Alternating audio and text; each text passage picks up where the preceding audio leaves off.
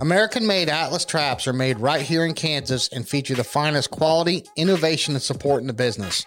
Atlas traps are made using aircraft-quality aluminum and stainless steel to ensure your traps will outlast the competition. So whether you're an individual needing a private trap for practice and recreation, or a club needing to outfit your entire facility, family-owned and operated Atlas Traps can suit all your needs. Visit atlastraps.com to see the full line of commercial and recreational traps and accessories. With prices that won't make you see red and quality that won't leave you feeling blue, Atlas has the finest equipment available.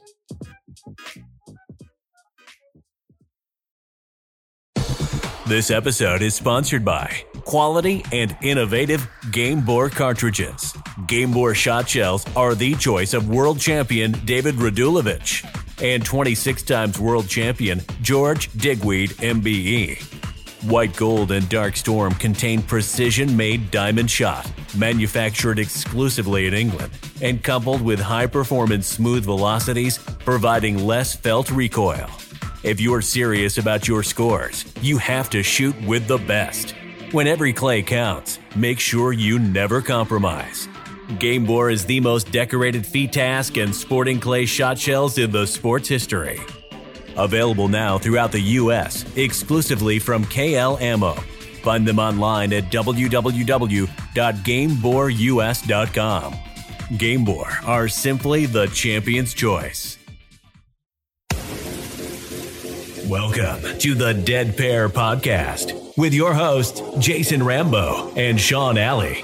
We bring you all things sporting clays.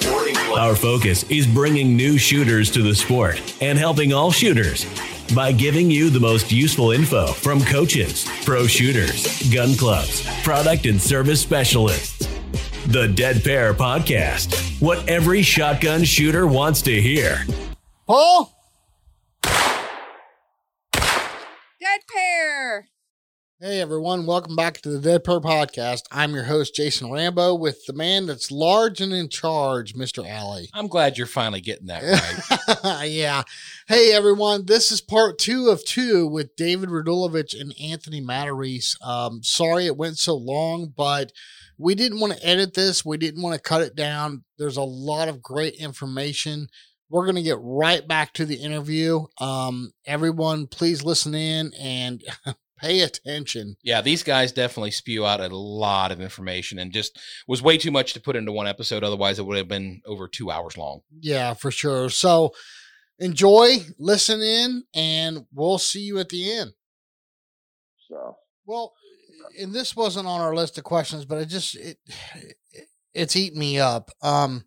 Real quick, I had a conversation with Mike Luongo on our last podcast about post-shot routine, and I'm starting to find, and I'm nowhere near as advanced as you guys are, but I'm starting to find more and more value in the post-shot as much as the pre-shot routine.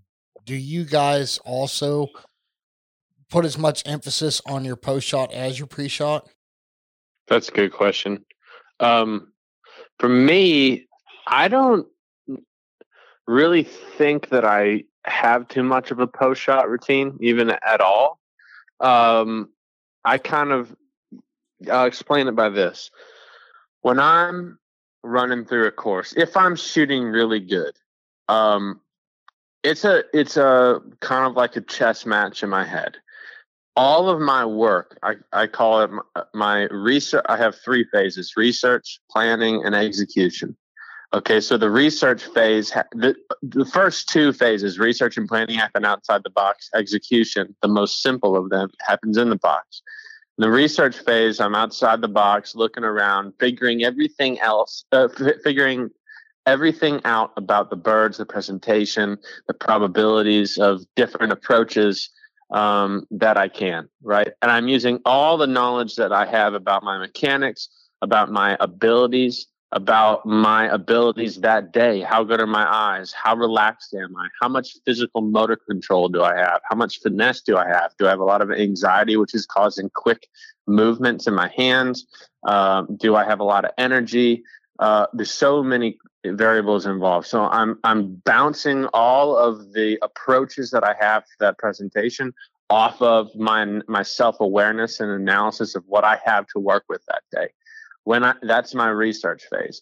Once I do that, basically I've found a way that I know, right, statistically, that this is the best possible way for me right now to shoot this pair. That's my planning phase. So after I get to that point, I'm not going to step into the box until I have an answer for that phase 2. Okay. If I step into the box, into the execution phase, I don't have a plan to execute. So therefore, it's not going to be good. Honestly, a lot of times if I'm not on the podium at a tournament, it's probably because I wasn't putting as much of an emphasis in those first 2 phases as possible. Because honestly, it's a huge amount of work. And I mean, it's actually exhausting to do that, consciously throughout a round. And it's so much work. Sometimes I don't even feel like doing it. It's more fun for me not to do it and probably not win. But if I'm gonna, literally, it's dead serious. So if I'm doing that right, okay, and I get into the box and I know that with my game that I came to that station right there that day, that this is the best possible plan that I can have. There's no other exception to that rule. I've already tested it out, all the other options. I've felt them out. I know where the weaknesses are, and I'm picking the one with the least amount of possible problems. I'm not going to change that plan. If I do change the plan in the execution phase, it's because my research and planning wasn't good enough. Okay, so if I'm in the execution phase and I know my plan, after I shoot the pair, if it didn't go well, my post shot is just this: did I follow the plan? If the answer is no, then my next part is, okay, well, you idiot, then just follow the plan for the next pair, because you know it was supposed to work. If I did follow the plan and it resulted in a miss, which is honestly very rare, then because things like pressure slip in and you do something you hadn't planned, or you looked where you didn't want to, or you just got careful. And, the plan involves all those things. If you do everything right and still miss, honestly, sometimes that's just a myth. It's supposed to, you're not supposed to run every station. Sometimes maybe that 5 out of 6 is a par for me there. Yeah. But that's essentially what my post shot is. It's very simple, but that's because all my stuff leading up to it is more complex. Well, I guess that might have been a little bit of a dumb question for you guys, because no, not at all. That's a good question. Well, I guess what I mean by that is, for somebody like me, that at my experience, or let me rephrase that, my inexperience level, only being an A-class shooter, I miss a lot more targets than you guys do. So my post shot seems to be a little bit more important to analyze the miss and what I did wrong, so I can self-correct, put that back in. As soon as I let go of those shells into the bucket, my post shot's done. And when I go back into my pre-shot, I'm compensating for that miss. Does that make sense to you, what I'm saying, Anthony? Yeah, so I'll answer the question, and I think hit on the question that you're trying to answer. So I'm similar to Dave for my shooting. So if I hit the bird, the only thing I potentially ask myself is if I didn't see it well, like I didn't execute visually as well as I could. If my technical part was sloppy, but my initial planning was good, and I hit the clay, I definitely don't evaluate that or do anything post shot, because I'm just going to get sucked into my conscious mind when I already have a dead target. Yeah. So I don't, I think, Wendell had a podcast where he talked a lot about post shot. Okay. And some of the things, I respect Wendell greatly as a competitor. Some of the things he talked about in post shot, like preventing a miss from coming. Well, I don't do that. Okay. Completely, if I hit the son of a bitch, I'm glad. Okay. So yeah, I just want to get to the next one without thinking about anything except looking at the target. So unless it's visual, if I made a shitty move and hit it, I don't care. Okay. Because that wasn't my plan to make a bad move anyway. It just happened. So I'm going to fix a visual component. That's about it.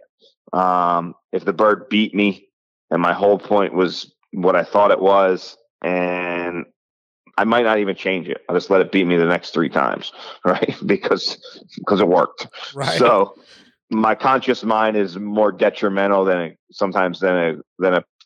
correct technique and theory. Theory is theory. Results are results.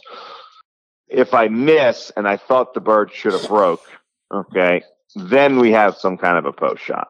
And I think that's kind of maybe closer to your question. Like, you missed the first crosser. You thought that was a good plan. You thought you saw the clay well. Geez, what should I do now? So that's a post shot that is probably important for a lot of less experienced shooters, people that are missing more birds than Dave and I. If Dave misses 4 birds, how many does he got to worry about in a post shot? True. 4, if you shoot a 68, okay, you're worried about 30, right? So you got more to figure out what to do next, particularly wherever you miss them in the sequence, okay? And any ones that you miss on the first or the second pair, obviously important. If you hit the first pair, probably the only thing, and then you miss after that, probably the only thing that you need to worry about in a post shot is how good was your vision and your trust. Okay. Right. Because your plan was good and your read was good. So if you go dead pair, dead lost, then you got 2 scenarios. One is you got careful or careless and your visual discipline on the next 2 pairs was not any good. Or 2, your plan was okay, your read was okay. You have enough inconsistency in your technique that you hit the first bird with the pattern, okay, because you're shooting a shotgun and you got IC in there. And that's why you cracked the first one in 3 pieces, but you really weren't. And your technique really wasn't good enough to hit it 3 times in a row. Okay. Sometimes people, why do I hit 5 out of 6 on that? Well, you did everything pretty good, but your move's not great. So your skill set's 5 out of 6. You hit 5 out of 6 because that's where your skill set is. Okay. The reason why didn't I get 6? Well, you could have got 4 out of 6. Okay. But you got 5 out of 6. So you better be grateful. Sounds similar or sound familiar, Jason? Sometimes that's the truth though. The person's approach and their mechanics aren't that good. So that means the read was good, their plan is good, and their consistency with how they get the gun at the right address is 33%. Okay. Yeah. So that's just the reality, and they need to practice that more. If you go dead lost and you missed on the first pair completely, okay, on that bird, you can still ask yourself if you saw the clay well and you executed correct visually. However, if your answer is yes and you're surprised that it didn't break, now you might have to make a change in your actual plan. Okay, like I plan to insert the gun a little ahead of the bird. However you get to that point, which is a whole another topic of, how you decide, do I give it no lead, some lead, big lead? You get some type of we can say that, well, we don't worry about lead, but if you got a straightaway, you probably shoot at it, and you have a crosser, you probably shoot in front of it. And if it's crossing you further, you shoot further in front of it. And if you didn't account for that at all, then that's part of the problem. And if you accounted for that incorrectly by some factor, that could be the problem as well. That becomes difficult. At best, it's just for myself included at times, it's just an educated guess. So unfortunately, an educated guess is based off of, with experience, you get better judgment, right? Mm-hmm. Right. But you need prior bad judgment to get experience. So, it's going to be a little bit of a hard road at times. So you have to know a little bit about what your tendency is. If you have a 40-yard crosser and historically on the first pair and you missed it, you shot behind, then you're probably behind. Okay. Right. but not always. Okay. So there's no simple answer to your question. No. So I guess the answer is if it's on the first pair, it's different than if it's on the second pair. If you go dead lost, dead pair, dead lost, then you start looking at, is my technique solid? Was I close but just didn't execute well? Was my vision good? Did I misread the bird if it's on the first pair? So there's a lot of ways we can go with it.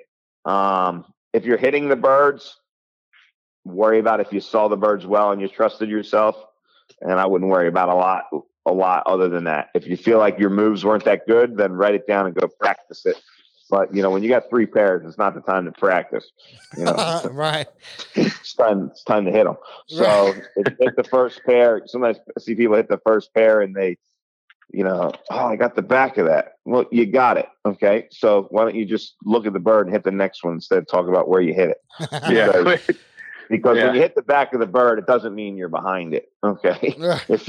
If you ever shot a shotgun on a board, okay, there's pellets everywhere. So you could hit the back of the bird by being over it. Okay. Right.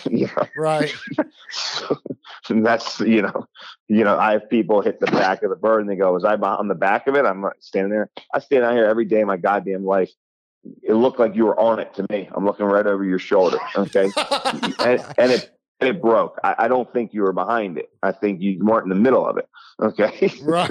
Right. So, there's a lot of that post analysis that's way out inaccurate as well.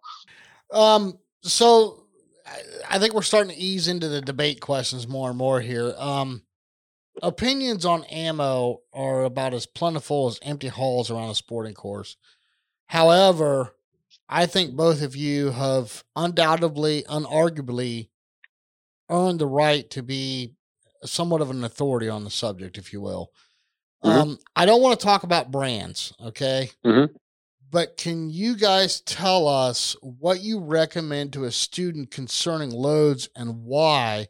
And David, I'd like to start with you. Sure. That's a thing that I wish more people would believe me when I tell them, which is that you don't need to go with pterodactyl loads from the start. I got to tell you this story. I had a really unique situation that I don't get very often, but I have these 2 students that live about 30 minutes from me, and it's husband and wife, super nice, amazing people. The first time that both ever shot a gun actually, was with me in a lesson. And they both came with 28 gauge shotguns. They're both Krieghoff K. I think it doesn't matter, whatever. They were over and under 28 gauges. And they said, no, it's not uncommon for someone like Anthony and I to get, people who have never shot a gun before in a lesson. But what is somewhat uncommon is for people to come to us in the lesson that have never shot a gun before and say, I want to work as hard as I need to work in this game. And I want to do everything by the book. Whatever you say, I'm going to do. So I was like, dang, this is a cool opportunity. So I had this conversation with these 2 people, and I was like, look, I've never done this before, but I kind of want to experiment with you guys, and I'm going to be completely upfront with you, and I'm going to tell you what I want to do and what I think it could lead to, also both good and bad, but then also tell you the other way we can do it, which is the standard way, which will lead to very expectable results. Dave, real quick, let me interrupt you. Yeah, sure. This question is about ammo. Yeah, I know. I am. Okay.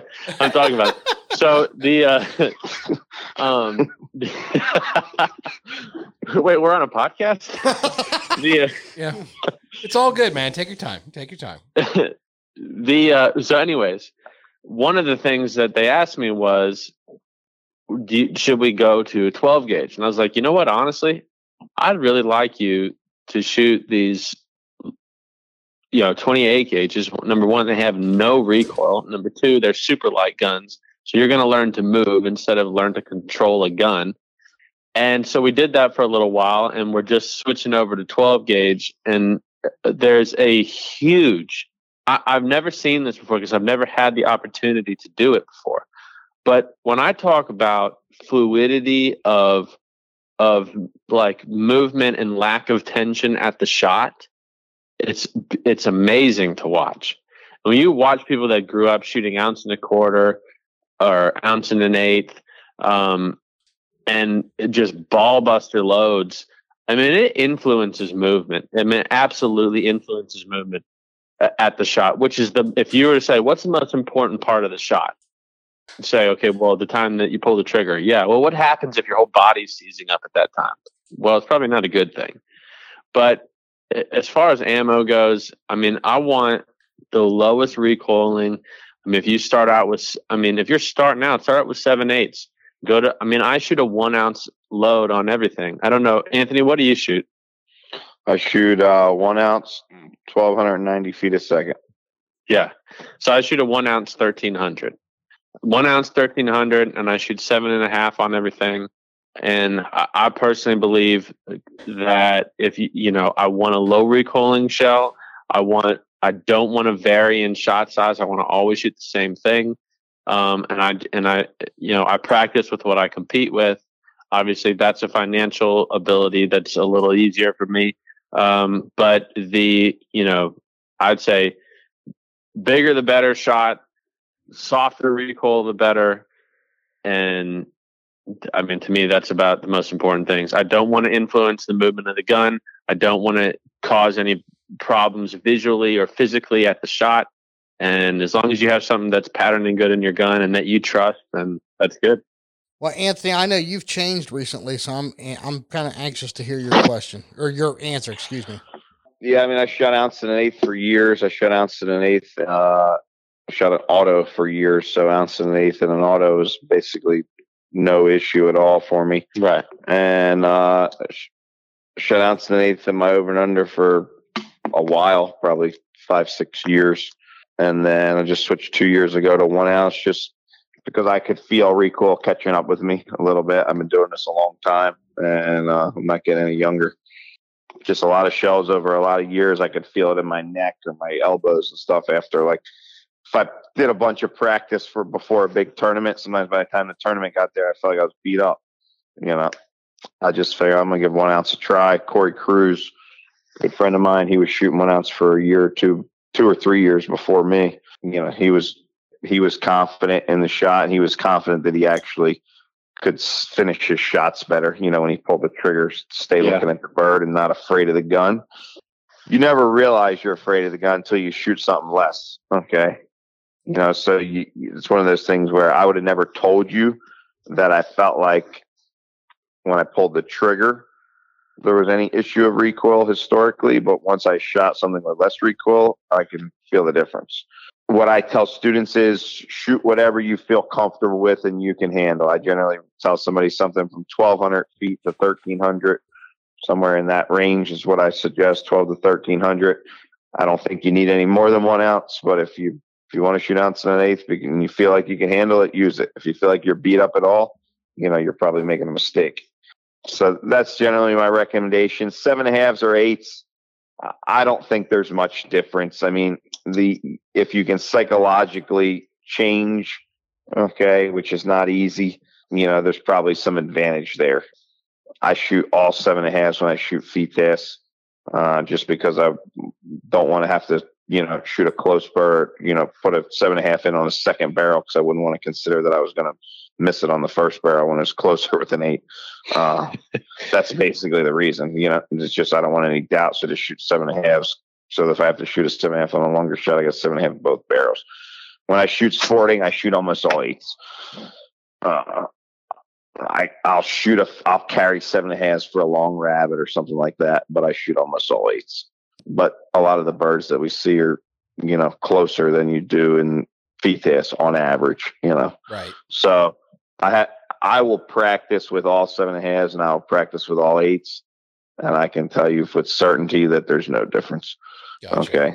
Unless you're past 50 yards, on like all your shots, but you're not past your 50 yards ever on all your shots, so I could take box of 8s and shoot them on a station, and a box of 7.5s and shoot them on a station. If it's showing you anything type of the bird, I don't think I can tell the difference in the hits or misses in practice. I mean, I'll switch them up and put both in my pocket at the same time just to see, just so that I don't have any psychological difference between the two. And it doesn't matter if the gun's in the right spot, Yeah.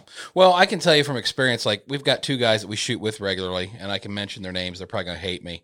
So on one end of the spectrum, we've got our friend JD. He shoots 1.1 because he can't shoot 1.25, and he'll tell you that. Okay. He'd shoot 3.5-inch mags if he could. Right. Yeah. Goodness. And then on the other side of the spectrum, we've got Eric, who he would almost rather shoot his 28 gauge than his 12 gauge. So, and they're different guys, they're different mentalities, but I also believe that it probably has a lot to do with the attitude of the shooter, right? I mean, what they like, what they feel comfortable with, not so much even in the shell department, the load, it's just whatever they feel most confident in. And they both shoot well. I mean, they both shoot well with what they shoot. It's just the mindset, I guess, sometimes comes into play with that. Yeah, you got to be confident with what you have in there. I mean, that's a big part of it.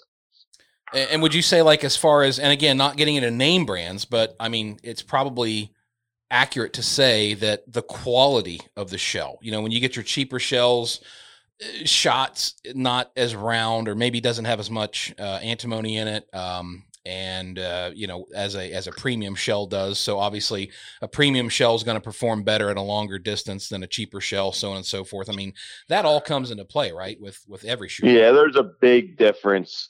I mean, look, if you're practicing and you miss a bird because you have a cheaper shell, it doesn't matter. I'll practice with cheap shells sometimes. I feel like I hit the birds. I just don't hit them as hard. At a longer range, when you're between 35 and 55 yards, there's a giant difference between a cheaper load and a better load, in my opinion. Just in terms of how I watch people break birds just every day, depending on what shells they got in their gun. I think there's a big difference once you get past 35 yards. I completely agree. There is a massive difference in just energy transfer at the breaks, like just what they look like. I mean, it's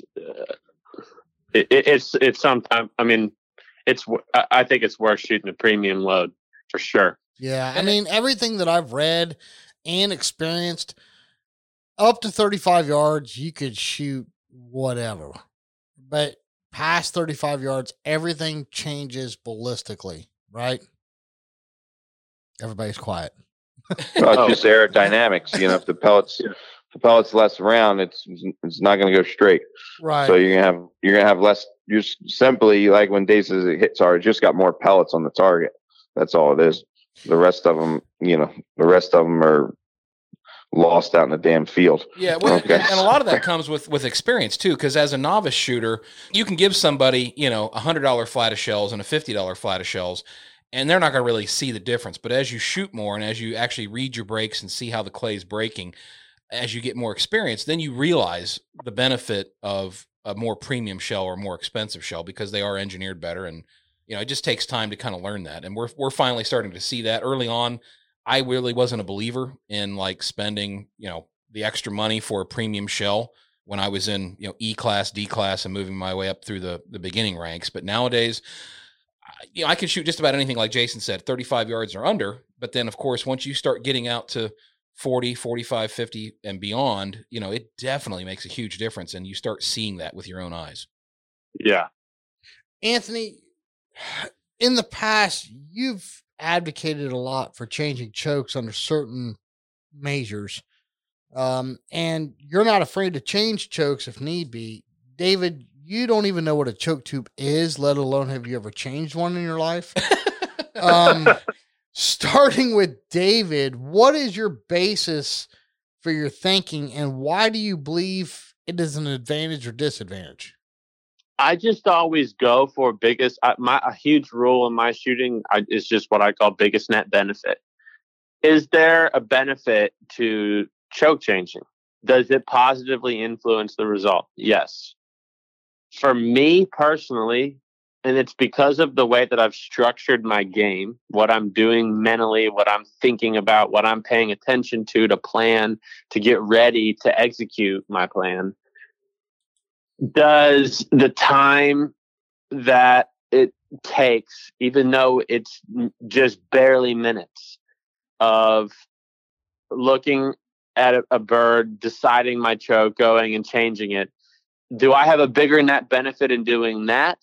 Or do I have a bigger net benefit using that time to look for something else, to plan something else, to think about something else? For me, most of the time, and if it's at least 51% of the time, it's better off for me to just spend the time doing something else, because I can find a potential trap in a pair. I can figure out something where I could have gone wrong instead of thinking about just choke tubes. I'm never going to tell a student, don't get choke tubes in your gun or don't ever change. For me, there's a massive placebo effect to that as well. In terms of when I'm talking about my students, if you feel confident changing chokes and it makes you feel good about the shot, then don't not do it because I don't do it. That's stupid. The chokes, I would never argue that they're useless, and I would not say that it's not worth it. For me, it's that case. And then because of the brand of gun that I shoot and their ability to offer a fixed choke barrel at 34 inches, I personally like the way that handles maneuvers and points a whole hell of a lot better than when you put choke tubes in that barrel. It totally changes the dynamics of the movement of the gun. So then that's the other side of the net benefit for me. So I get a better pointable gun, better maneuverable gun, better balanced gun, and I have more time to think about other things, and I'm not worried about it. Okay. Anthony, your thoughts? I don't really change that much. I shoot modified in both barrels, and I can go a whole tournament, 200 birds and not change. But if they throw me like close, small window, not a lot of time, they throw me a bird that, you look at it and go, that's kind of a shitty bullshit target, that's the type of target that I'll change, something where I don't feel like I actually have the opportunity that I want, that's the type of target I'll change on more than anything, close rabbit, if I was going to shoot something really quick that didn't give me good opportunity, I might put in a skeet choke. I really only shoot skeet choke or modified. That's basically it. So, and it's confidence, so it's kind of like what David said. It's a little bit of just a placebo. Does skeet choke at 20 yards? Is it a lot different than modified? Yeah, it's a lot different. At 10 yards, it's probably not that different. But at 20, if you had a bird coming in that's kind of dropping out on you and, not giving you a good shot at it, you might hit it with a skeet choke and miss it with the modified. But if you're confident you're going to hit it with your tighter choke, then leave it in there. I'm not a good choke changer, so that's why I don't change a lot. Do I think there's probably some benefit of changing if you can keep your mind on it and be ready when you're time to shoot? Like David said, if you're worried about your chokes and not getting a plan, then it's a wash. So you haven't gained anything because you don't have a good enough plan. So I'm definitely would rather have my time for formulating my plan than changing my chokes. That's why I don't change that often. Guys like Bill McGuire, though, that guy's he's excellent at changing choke, man. I mean, he'll walk up to a stand, has a fast overhead tower that's like a high tower, like a 50-foot tower over your head, sign up pair, put in cylinder on the first barrel, okay, and whack that son of a bitch right above his head. And his pattern's probably 3 times bigger than David's. Okay? Yeah. So it's 20 yards in a cylinder choke with a bird moving fast, okay, with ounce and eighth and eighths in his cylinder. He's got covering a lot bigger area. He can actually shoot a lot less precise than Dave can, on that shot. So He's good at it, though. Okay. So he's confident in that and he's good at it. He'll go to the next stand and put in proof cylinder. And he shoots light mod most of the time, but he'll take his light mod out and put in a mod sometimes, So, I mean, to me, that's a lot for me to handle from a confidence standpoint. But the way he does it, it works. For students, I keep it very simple. If you have chokes in your gun, if you don't hit 70% all the time, then you don't need any more than I see. Okay. Right. If you don't hit 80% all the time, then you definitely don't need more than light mod. And if you hit 80 to 90, you can put a mod in there. Gotcha. If you want to change, go ahead. If you're not confident in it, keep it simple. If you're bouncing back and forth and you can't make decisions, you're probably doing the wrong thing. So you got to keep it simple. You got to be confident. I do think there's an advantage for a less experienced shooter to have a more open choke, because at the end of the day, they put the gun close to where it's supposed to be more often than they put the gun where it's supposed to be. Okay. So Yeah. that's just the nature of learning the game. So they might hit a few more birds, Now, if they wanted to practice with a little bit tighter, maybe that's a good idea. I personally am a believer for more experienced shooters. The less experienced shooter, open your choke up in competition, keep it a little tighter in practice so you can make sure you're making the right moves, etc. But if you're an E-class guy and you only need 72 to win the class, you don't need modified. Okay. If the birds are an average tournament. So let's Doug Vine settle. Gotcha. Then you're not going to win with a 72 anyway. You're going to 52. Gotcha. But keep it simple. Be what's practical given your level. And I'm a fan for experienced shooters, or more experienced shooter, higher level shooters. Put in your gun what you think you're going to use in a competition. I have a lot of guys that are a master class shooter. And they say, well, I normally practice with full choke. Well, what do you shoot tournaments with? Light mod. Well, then how are you going to know if light mod's a good combination for the bird if you don't even practice with it? Right. So well, that's true. That's true. I shoot the practice with what you're going to use. If you're more experienced, if you're less experienced, give yourself a little benefit. Gotcha. That makes sense. That definitely makes sense. All right. These next couple questions are from our coach, Bill Elliott. And so I'm going to try to read this first one the best I can in his language. Anthony, in one of your recent videos, you speak about muzzle awareness or barrel insertion on a target and having full awareness. David, in the past, you've spoken about having zero barrel awareness. If you miss a target and you decide to give it more allowance to break the target, does this or does this not mean you have an understanding of the forward allowance in relationship to the muzzle to break the bird? And Anthony, let's start with you on that. And did you understand what I said there? So I guess I got the question. I'll just give you my overall theory. Okay. So certain shots, I think you definitely need to know where the gun is. Stuff you have to shoot right at, particularly stuff that's slow and you got to be close to it. If the gun speed needs to really hook to the bird speed, like on a really slow shot, that's like a off speed, then I think you have to have a better idea of where the gun is than other targets. So that's like the shots back to the eye dominance. That's the ones that people struggle with because they have to know where the gun is, and if they know where the gun is, now they got an eye dominance problem. Right. So the awareness of the gun matters more or less depending on the type of the presentation. I can tell you on most shots where my gun started relative to the bird, and a lot of the shots I can't. But when I fire the shot, I can't tell you where it was when I fired. Okay, so if it's a maintain lead shot for me, wherever I planned kind of as a rehearsal before I get into the box is where I was going to put it.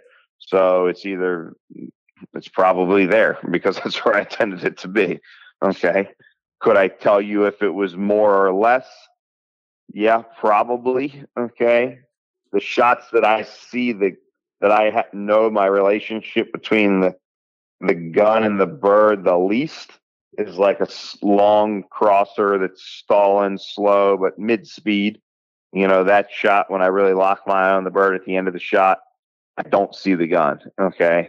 I could tell you that I plan to be a little bit ahead of it, that might have looked like this, but then I really let my eyes finish out that last part, so on a shot like that, I'm literally not as concerned of how much I maintained it or how much I pulled away. I'm more concerned about seeing it at the end, and I won't see the barrel as clearly.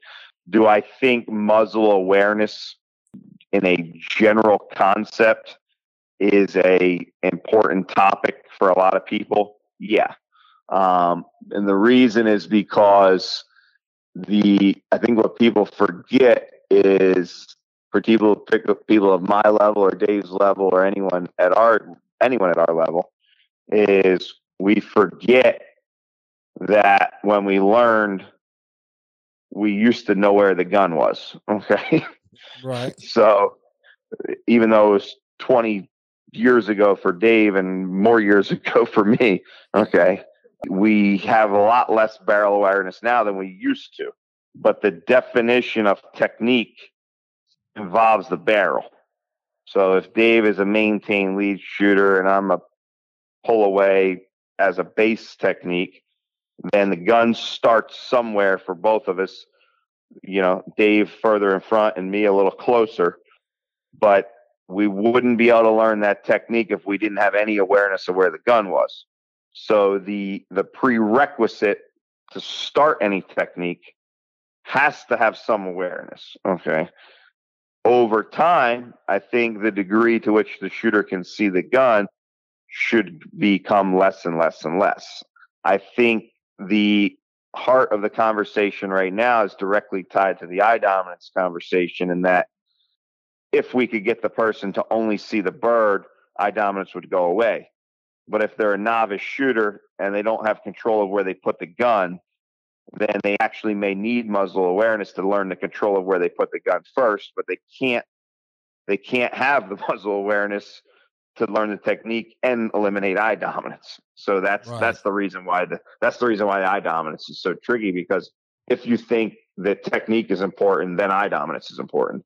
Because if the guy told Dave, I didn't see the barrel, I only saw the bird, and he goes, well, Dave goes, well, you started the gun behind the target, guy. I wanted you to start in front of it. Okay. But you only told me to see the target. Well, how did the gun get behind it? Well, I didn't know because I didn't see it. So that's the hard part. Okay. That's the barrel awareness and seeing the clay.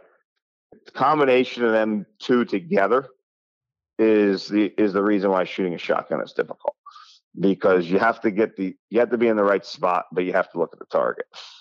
So if you're not in the right position, you're not going to hit the bird. If you're not looking at the target, you're not going to hit the bird. If you're trying to be in the right position, you're probably not looking at the target. Okay? Yeah. So it all works together, basically.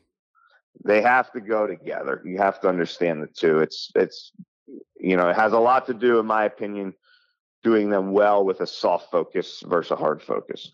If you can understand position of the barrel with a soft focus, but see the clay with a hard focus, you're starting to play the game a little bit better.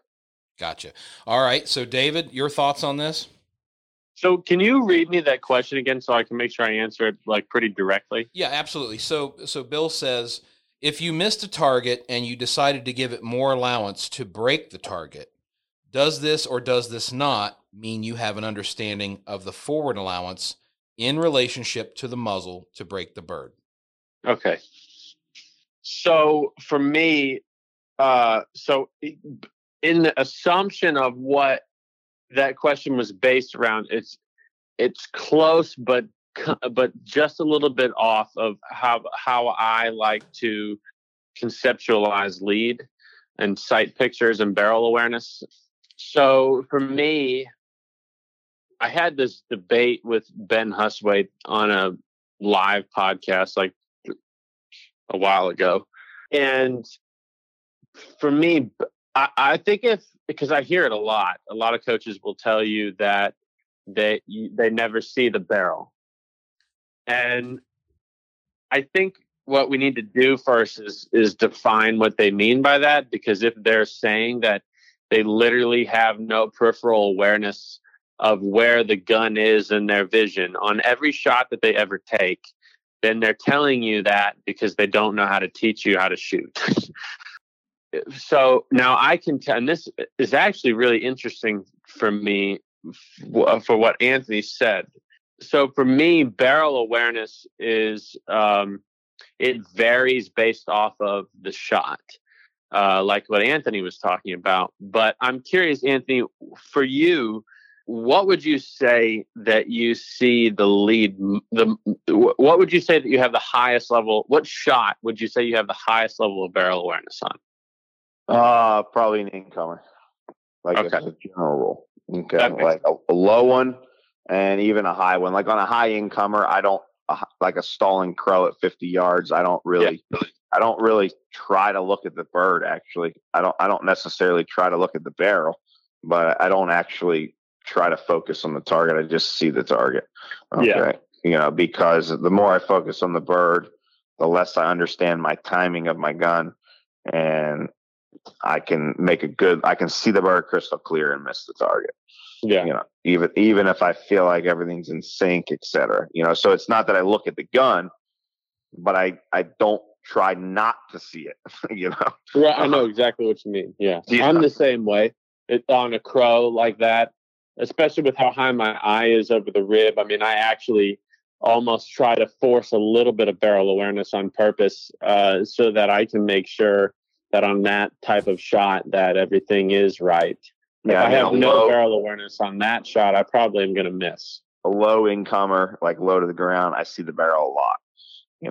That's the one for me that I force the barrel awareness. Like I have. How about what do you see on a quartering bird? Let's say like the trap is right next to you. If I, like a no lead shot. Yeah. So like on that shot, as long as I don't start ahead of it, I can just look at the bird. I can see the bird crystal clear. So when you're doing a swing, so you would approach that shot. Swing through to me is, the gun comes to the bird from not swing through, abruptly, Yeah. I don't think I've ever seen you do that before. Right. I just come up and touch it from the back, slightly behind it. I can see the bird. I can see the bird clear on that. I can look at it crystal clear. If I'm ahead of it, I would probably have to see the gun more for a moment, okay, before I looked at it to actually make sure that I got the gun and the bird connected. If I come from behind it, I feel like I can just look at it.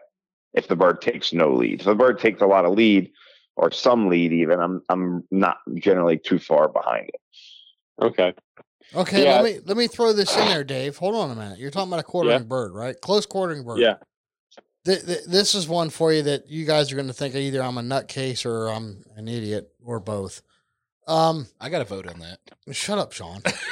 So, okay, right to left quartering bird. I'm a right-handed shooter, right hand, right eye dominant. Mm-hmm. I will hold my barrel almost within an inch of the break point, and I'll let that bird come right down my rail and squeeze the trigger with like very little barrel movement. Okay. If it's a left to right quartering the same distance, I'm almost inserting the gun halfway from the break point to the thrower, and I'm moving the barrel with the bird. Now explain that, because I don't know. I don't know the answer to that question. So you tell me, why am I doing that? Or I mean, I'm still breaking the target, but do you understand where I'm going with this? Yeah. I mean, unless it's any physical reason why that's happening, my guess would just be that it's because it has to do with how much of the barrel you see doing it each way. If you're looking, I mean, it's just my guess. I'd have to watch you shooting it, because sometimes, a lot of times, our perception of what's happening isn't exactly really what's happening. But I would say maybe, depending on what mechanic that you shoot on a quartering bird. So like for me, the way that you explain shooting a right to left quartering bird is almost exactly how I shoot quartering birds, period. So I basically shoot that in a massive collapsing lead. And the reason why I do that is because to me, this is why I asked Anthony that about a quartering bird, because I happen to probably see more barrel on a crossing bird than I do. Like for me, a quartering bird is about the only target where I have zero. I actually exactly have zero barrel awareness for the shot. It's the only shot that I can say that I'm completely unaware of where the barrel is. But it's because of the mechanic that I shoot, and it's because of how much two-dimensional space in front of me is in between where my gun is starting, where my eyes are starting, and where the target is coming from. Okay, so I'm really anxious to hear both of your opinions. Now, let me twist this a little bit. When it's a right to left quartering, I'm watching it come right down the rail. Okay, do you understand what I'm saying? Wait, right down the what? Say that again. Right down the rail. Okay. You're looking at the trap, or where are you looking at? I'm looking at the target, probably 10 feet out of the trap, and I'm starting to get a hard focus. I don't have a mid bead, but basically where the mid bead would be, I'm starting to get a hard focus, okay? And then right as it's coming to the tip of my barrel, I'm squeezing the trigger, and I'm watching it just disintegrate.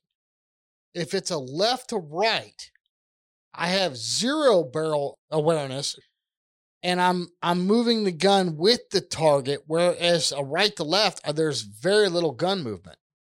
Oh, I see what you're talking about. Yeah, so I'm right to left. I'm watching it come right down the rail. You're waiting on it. Yeah, I'm waiting on it. Yeah. And if it's a left to right, now all of a sudden I'm moving the gun with it. Well, Okay. that's just simply because both your eyes are on the left side of the gun. Oh, wow. Okay. So see, I made myself out to be an idiot. So thanks, Dave. I had you on here to make me look good. You just totally squashed that. So boy. Anthony, do you have Does that make sense though? Does Yes. that make sense to you? Yeah. Yes. You're going to have a higher level of awareness of the gun, especially if you're starting close to mounted or pre-mounted or like a cheat mount on that type of shot. Both eyes are on the left side of the gun, so you got to look over the gun to see the bird. Okay. If you're shooting a left to right quartering bird and you're right-handed, when you look to the left for the bird, the gun is on the right side of your eyes. Okay. Whereas if you're shooting a right to left bird quartering and you look to the right for the bird, the gun is in between your eyes and the bird. Gotcha. Anthony, any rebuttal on that, or are you of the same opinion? No, I mean, my guess is, is the trap, like to the side of you or in front of you a little bit? To the side of me. Both, Yeah. either the right side or the left side of me. My guess is if you want to make it the same, which probably would make sense. If you got the same target, you should probably do the same thing. You're probably looking in the wrong spot, and it works better. And the way you see the bird when the bird comes out of the trap is, potentially wrong both ways. And you just figured out how to shoot it from either side. Okay. Jason, you should try on the right to left to put your chin on the right side of the stock. What? Say that again. Wait. You just confused me. Say this again. Is this more of your Here we go. What do you call that? Your clap? No, what was that technique? That would be your right now I'm giving you lesson 2 of lead reduction. Lead reduction. Oh my God. Oh boy. Oh, okay. Yeah. Let's get back on track. All right. So Bill's got another good one here. He says, Anthony, when I watched you a month ago, you're in the gun 100% hard. David, you are barely in the gun, and I'm going to interject here. You shoot from the belly button. Anthony, you have advocated proper gun fit. David, we have seen students of yours who are center ocular and have the gun 45-degree canted in the middle of their nose. Both of you have different This is his question. This is Bill. Both of you have different viewpoints on gun fit. So for each of you, what is the rationale on gun fit as it relates to eye dominance? And he says, we will start with you, David. Well, gun fit for eye dominance is let's say that whatever handedness you are, whatever side of the shooting that you're going to be shooting on, if your cyclopean position is anywhere on that half of your face, so if you're right-handed and it's anywhere between your nose and your right eye, then I want, honestly, it's impossible to answer that question perfectly because it's really going to depend on the person. But it's going to vary anywhere from directly under the right eye with a little bit of vertical separation so as to eliminate barrel awareness. That's also not going to work if you shoot pre-mounted because you're going to have barrel awareness and you're going to shoot over everything. If you shoot the way that I teach, which is more proprioceptively, you're coming into the gun the latest moment possible, then you can have your eye higher over the rib because barrel awareness is minimal. But general rule of thumb is if I have someone with eye dominance issue, number one, I'm going to try not changing the horizontal placement of their eye over the rib. So keeping it underneath the corresponding eye to handedness of the shooter, but just play with the vertical separation of the eye. So basically making the gun lower. If that doesn't work, then I'm going to try to position the gun inside of it, like on the cyclopean position. So for example, if I have a student who is, you're not going to understand like the R2L2 thing, but basically, let's say if somebody comes up to their cyclopean position is like in between their right eye and their nose, then I want to try to get the gun to come in between. If I were to look down the barrel, I would want to kind of try to see that barrel in the same place that their cyclopean position tests in, because that's where the brain filters those two images into one. So that's the second thing I'm going to try. If that doesn't work, then there's a couple other things I can do, but they're way more complex. But in terms of fit goes, for an eye dominant specific issue, if I were to tell you that there's one answer to everything, I'm lying to you. It really has to be an experimentation until we find what works really good. And unless Anthony has another example that would say that I'm wrong, but in every example that I've gotten of this in lessons, there's not a fix-all solution. One thing that tends to work is creating vertical separation of the eye over the rib without influencing horizontal placement of the eye, and teaching the student to work visual control really hard. Now it's gonna fluctuate depending on their ability to handle pressure situations and their ability to really focus on visual control and the visual mechanics of shooting, learning hard focus and soft focus,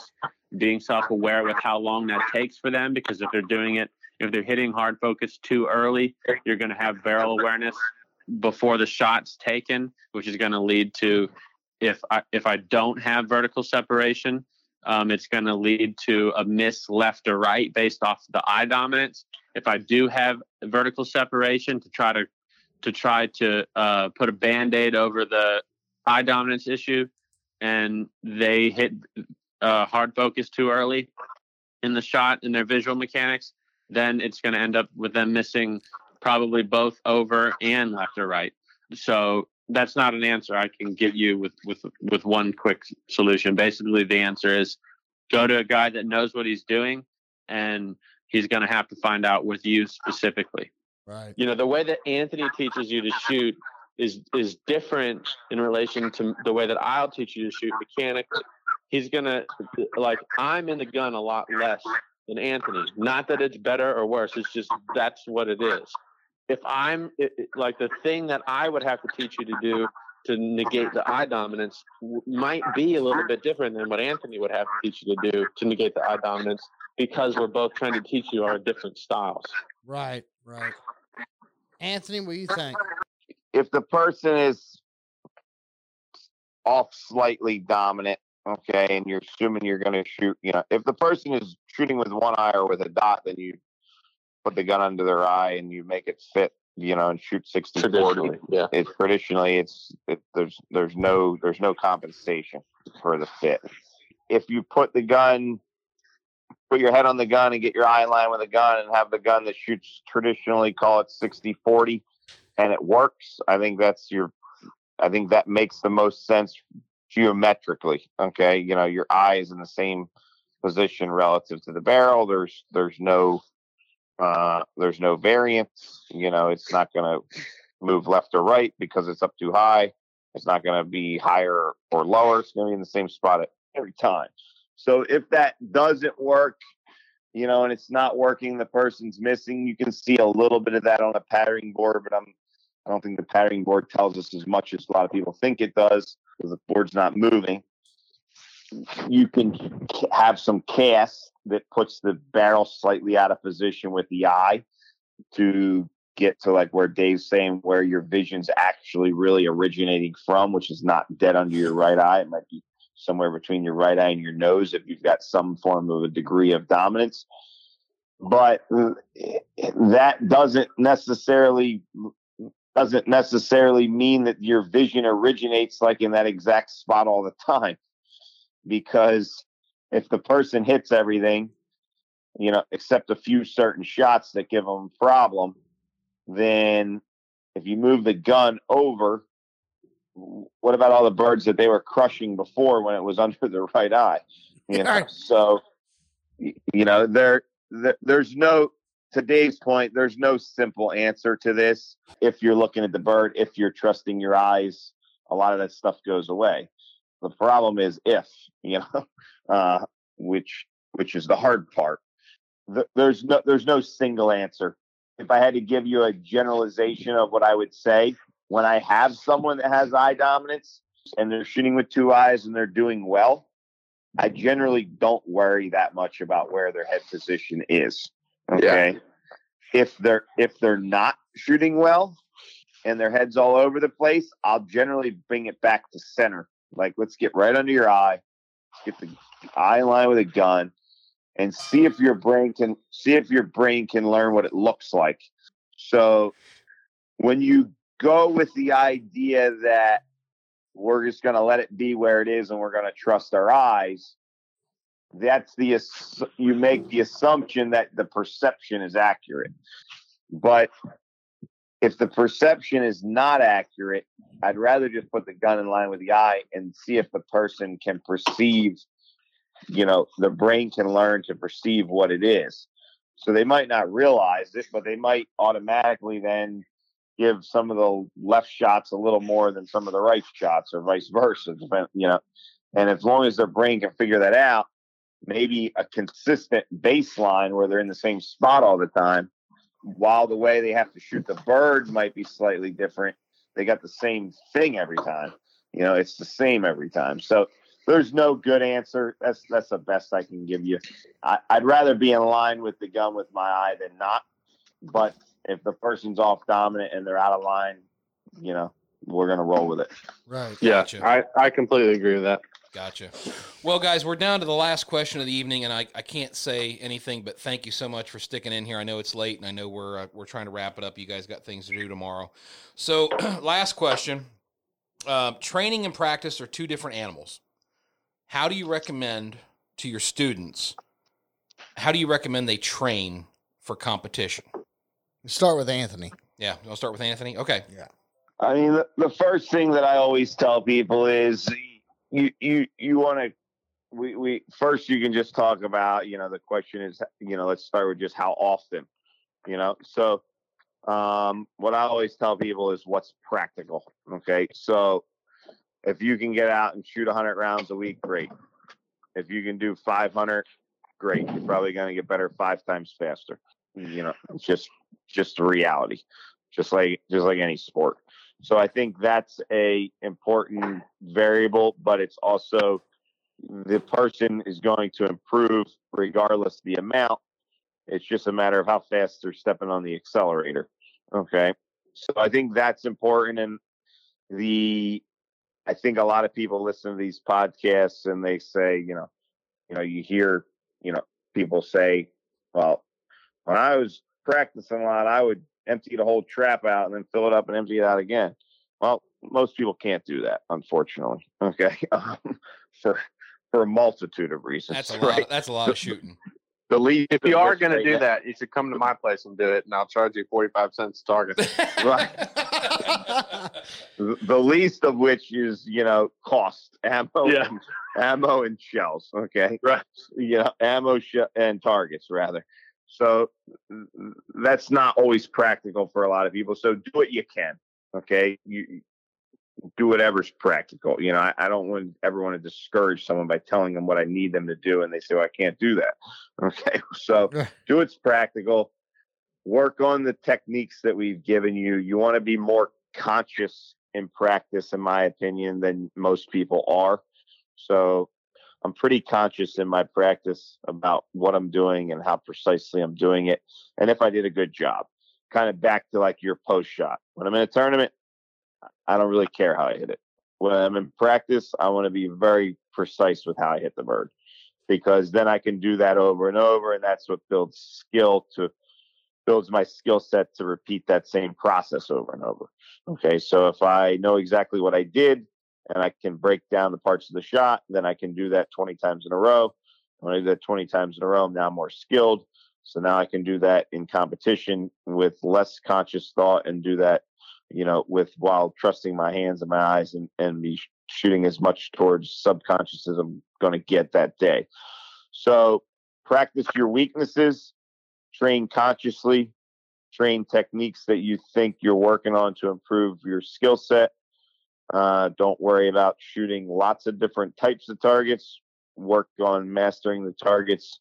What I always say, I say practice in order of difficulty. So you only add difficulty when the targets that are of less difficulty you can hit every time. So if you can't get past 35 yards, then just practice up to 35 yards. In the next tournament, you'll hit all birds inside 35 yards. Okay. And if you do that in most tournaments, you'll rarely shoot below your expectations. So I do that to this day. There's big tournaments that I'll go to, and I literally will never practice a bird over 40 yards if I hadn't gotten to those yet. Okay. So if I can hit all the birds inside 40 yards and I go to the national championship, I would be the national champion every goddamn year. Okay. So, you probably shoot a 300 every year. So the reality is, that tells us a lot though. Okay. Because there's enough sequences of pairs and doubles and fast and speed, et cetera, but 40 yards and in that is more than missable, so practice in order of difficulty, practice consciously, practice with repetition, and, worry about how you did it and master it, then when you get to the competition, just shoot them. Gotcha. David, any thoughts you want to add to that? I mean, I think that there's, I wouldn't disagree with anything Anthony said. The thing that I think you got to work on, and the thing that Anthony said that really hits home for me, if I'm looking through the lens of so many people trying to get better, is that in reality, people don't know how to practice, and they think that practicing is just going to shoot, and they're not self-aware while they're shooting. Man, if I knew back when I started what I know now about practicing, I could have gotten better and cost my dad about $50,000 less to get to the same level. Because so many people, when they're first starting, they think that practice is just shooting and shooting and shooting, and they just go on autopilot and they just go through the course and they shoot. And volume is an important component of practice. It is, you have to have targets under your belt to build an inventory for so many reasons. So volume is important. It's not something to be discredited or taken out of your practice. But one thing that's hugely important is like the word Anthony used was conscious. The word I use is self-aware. Like, shooting is a physical movement. If you want to get good at shooting, you need to master the physical movement of your body. And that sounds kind of maybe dumb to say, but if you think about it, Like, have you ever watched? I mean, this is just a random example. It's popping into my head because I saw it like a couple of hours ago. Some guy building our lodge up here was showing me a video on his phone of this magician. All right. And you watch him play with the cards in his hands. And it's like, holy cow, he just moves his hands differently than me because he's done that so often. The physical movement of his dexterity in his fingers is so precise and practiced that he can do things that I can't. And so, but you don't do that by just holding cards in your hands all day. And moving them around. You have to be consciously aware of how you're moving them, what you're doing, and be thinking about what it feels like, what you want it to feel like as you're doing it. It's the same thing with when you're shooting, when you're trying to practice and train. You have to be physically self-aware of what you're doing. You have to be consciously self-aware of what you're thinking. And you have to be visually self-aware about what you're seeing. And if you can do those things when you're practicing, you'll kind of like jumpstart a lot of just volume shooters. But then on top of that, you can't forget the quantity aspect of training. And then on top of that, I think it's also really important to train the routines that you do. If you're trying to get better at competing, you need, if in a match,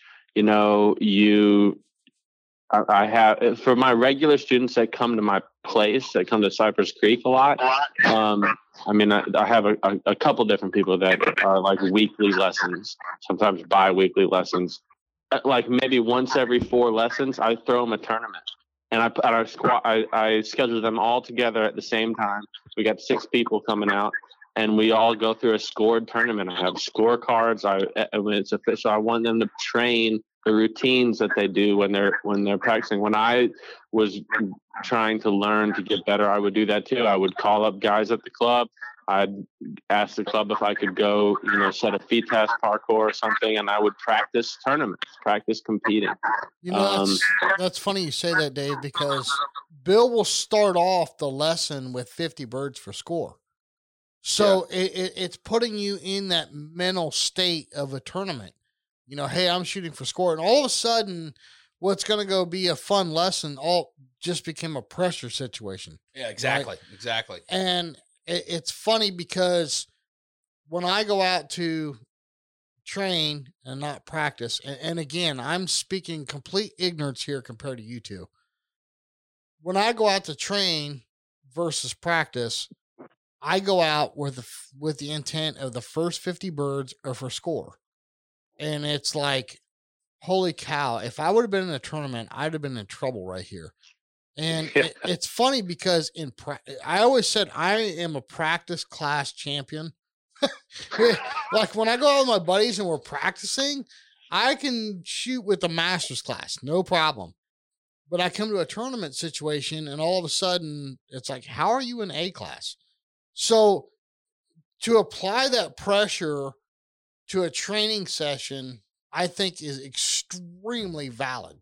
Would you not agree? Yeah, I'd agree, but I'd also say it's sometimes really hard to do. It's extremely hard to simulate match pressure in a tournament. One of the best things that I ever used to do, and I think it's really good because, you can bet your friends money and stuff, but that's, sometimes, who really cares? But I used to do these things called go home rounds where it's not easy if unless you live at a club to go practice. Pretty much everybody's got to get, plan the day, pack up, drive out. Some people got to drive over an hour to go practice. Right. Both Anthony and I were extremely fortunate that was not the case for either of us. But that is the case for most people. But I would do practice where, to simulate pressure, I wouldn't allow so I go practice, but I had to shoot a 25 straight before I would practice. If I missed one in a 25 straight and skeet, like even if I shot a 24, the second I missed my first bird, I pack up everything, I go home. So I could go, yeah, dead serious. Wow. I started to do that before I could drive, and that's when my dad would have to. So it'd be a big deal, to miss one, because then my dad would be like, seriously, but But that, I mean, just do anything you can to simulate pressure. But I'm not saying do that all the time. You got to, exactly what Anthony said, you got to practice all those things. You have to have purpose in what you're doing. Awesome. Well, listen, both of you, it's been an honor and a pleasure. Anthony, thank you. David, thank you both from the bottom of our heart. Yeah, definitely. We really appreciate this. This has been probably the most informative podcast I know I have ever heard. No discredit to David. It was even informative to me. I'm gonna call Dave when the podcast is over and ask him what half the words are. RE Ranger, you can't hit what you can't see. With 14 clay sight lenses manufactured by Carl Zeiss Vision, Ranger lenses add target clarity and contrast no matter the lighting condition. Visit RERanger.com for all your shooting eyewear needs. Free shipping and returns in the U.S. on orders of $90 or more. And if you use the code DEADPAIR at checkout, you will save 10% off your order. See it further, see it faster, see it with precision with RE Ranger. You know, Sean, arguably two of the greatest coaches in the United States.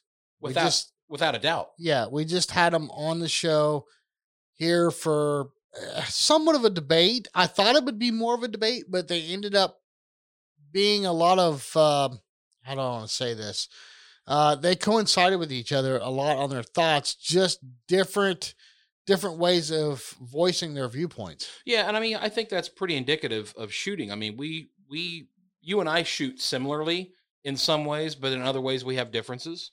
Yeah. So I think that's very valid. You know? So it was, I mean, I hope our listeners got a lot out of this, because if it's a new guy or even if it's a masterclass shooter, there's information here that's going to help everybody. And to really dive deep into some of these subjects, both Anthony and David just really hit the nail on the head. Yeah, I mean, you're talking about guys that, unparalleled levels of experience and being coaches. They're out there every day trying to teach shooters of all walks of life, all levels of experience. That's right. And, for some of you guys that are just getting into this, some of these topics may be a little over your head at this point, but I think that even if you're an advanced or intermediate shooter, there's going to be things that you can pick up on, take home, learn, right, and grow from. Right, for sure. So thank you, Anthony and David. Appreciate you joining us. I hope everyone will keep this one in the memory bank. Obviously they're always going to be available on our website and on, your favorite podcast outlet. You can always reference it. This is kind of like a library, if you will. Yeah, absolutely. And that's why we've got all our episodes posted on our website. Visit thedeadpair.com. You can download all of our episodes there, as well as your favorite podcast outlets such as Apple Podcasts, Google Podcasts, Stitcher, iHeartRadio. I mean, we can go down the list. There's a bunch of them. Right. And thank you to Game Boy, Negrini, RE Ranger, Atlas Traps, and Bear Pelt. All of this was brought to you by them. So please visit their websites, follow them, like them on social media. Their products are unbelievable. Yeah. And we've got way more stuff coming, guys. We've got almost a month and a half already planned out ahead for this season. Some of which is already recorded. Yeah. So, I mean, keep coming back. We're going to try to keep putting things on here that you guys want to hear. Keep sending us those questions for the coaches. Keep sending us ideas or suggestions for future shows. There's just a lot coming up. Yeah. Speaking of which, the next episode will feature Kevin DeMichael for questions for the coaches. So please send those questions in. We'll get them answered. I think following that is Dawn Grant, I believe. Yeah, well, I'll definitely get her on here and talk a little bit about her mental training, because that's so important to our game. Yeah, for sure. So don't hesitate. Email us, hit us up on social media, send us questions in. Don't forget about us when you have that nagging question. You're out on the course and it's like, how do I even begin to fathom this target, right? Yeah, we're here to help you guys. And again, we say it every time. We built this podcast for you. We built these podcasts to bring more shooters into the sport. And we hope that you tune back in for the next episode of The Dead Pair. That's right. And we'll see you next week on The Dead Pair.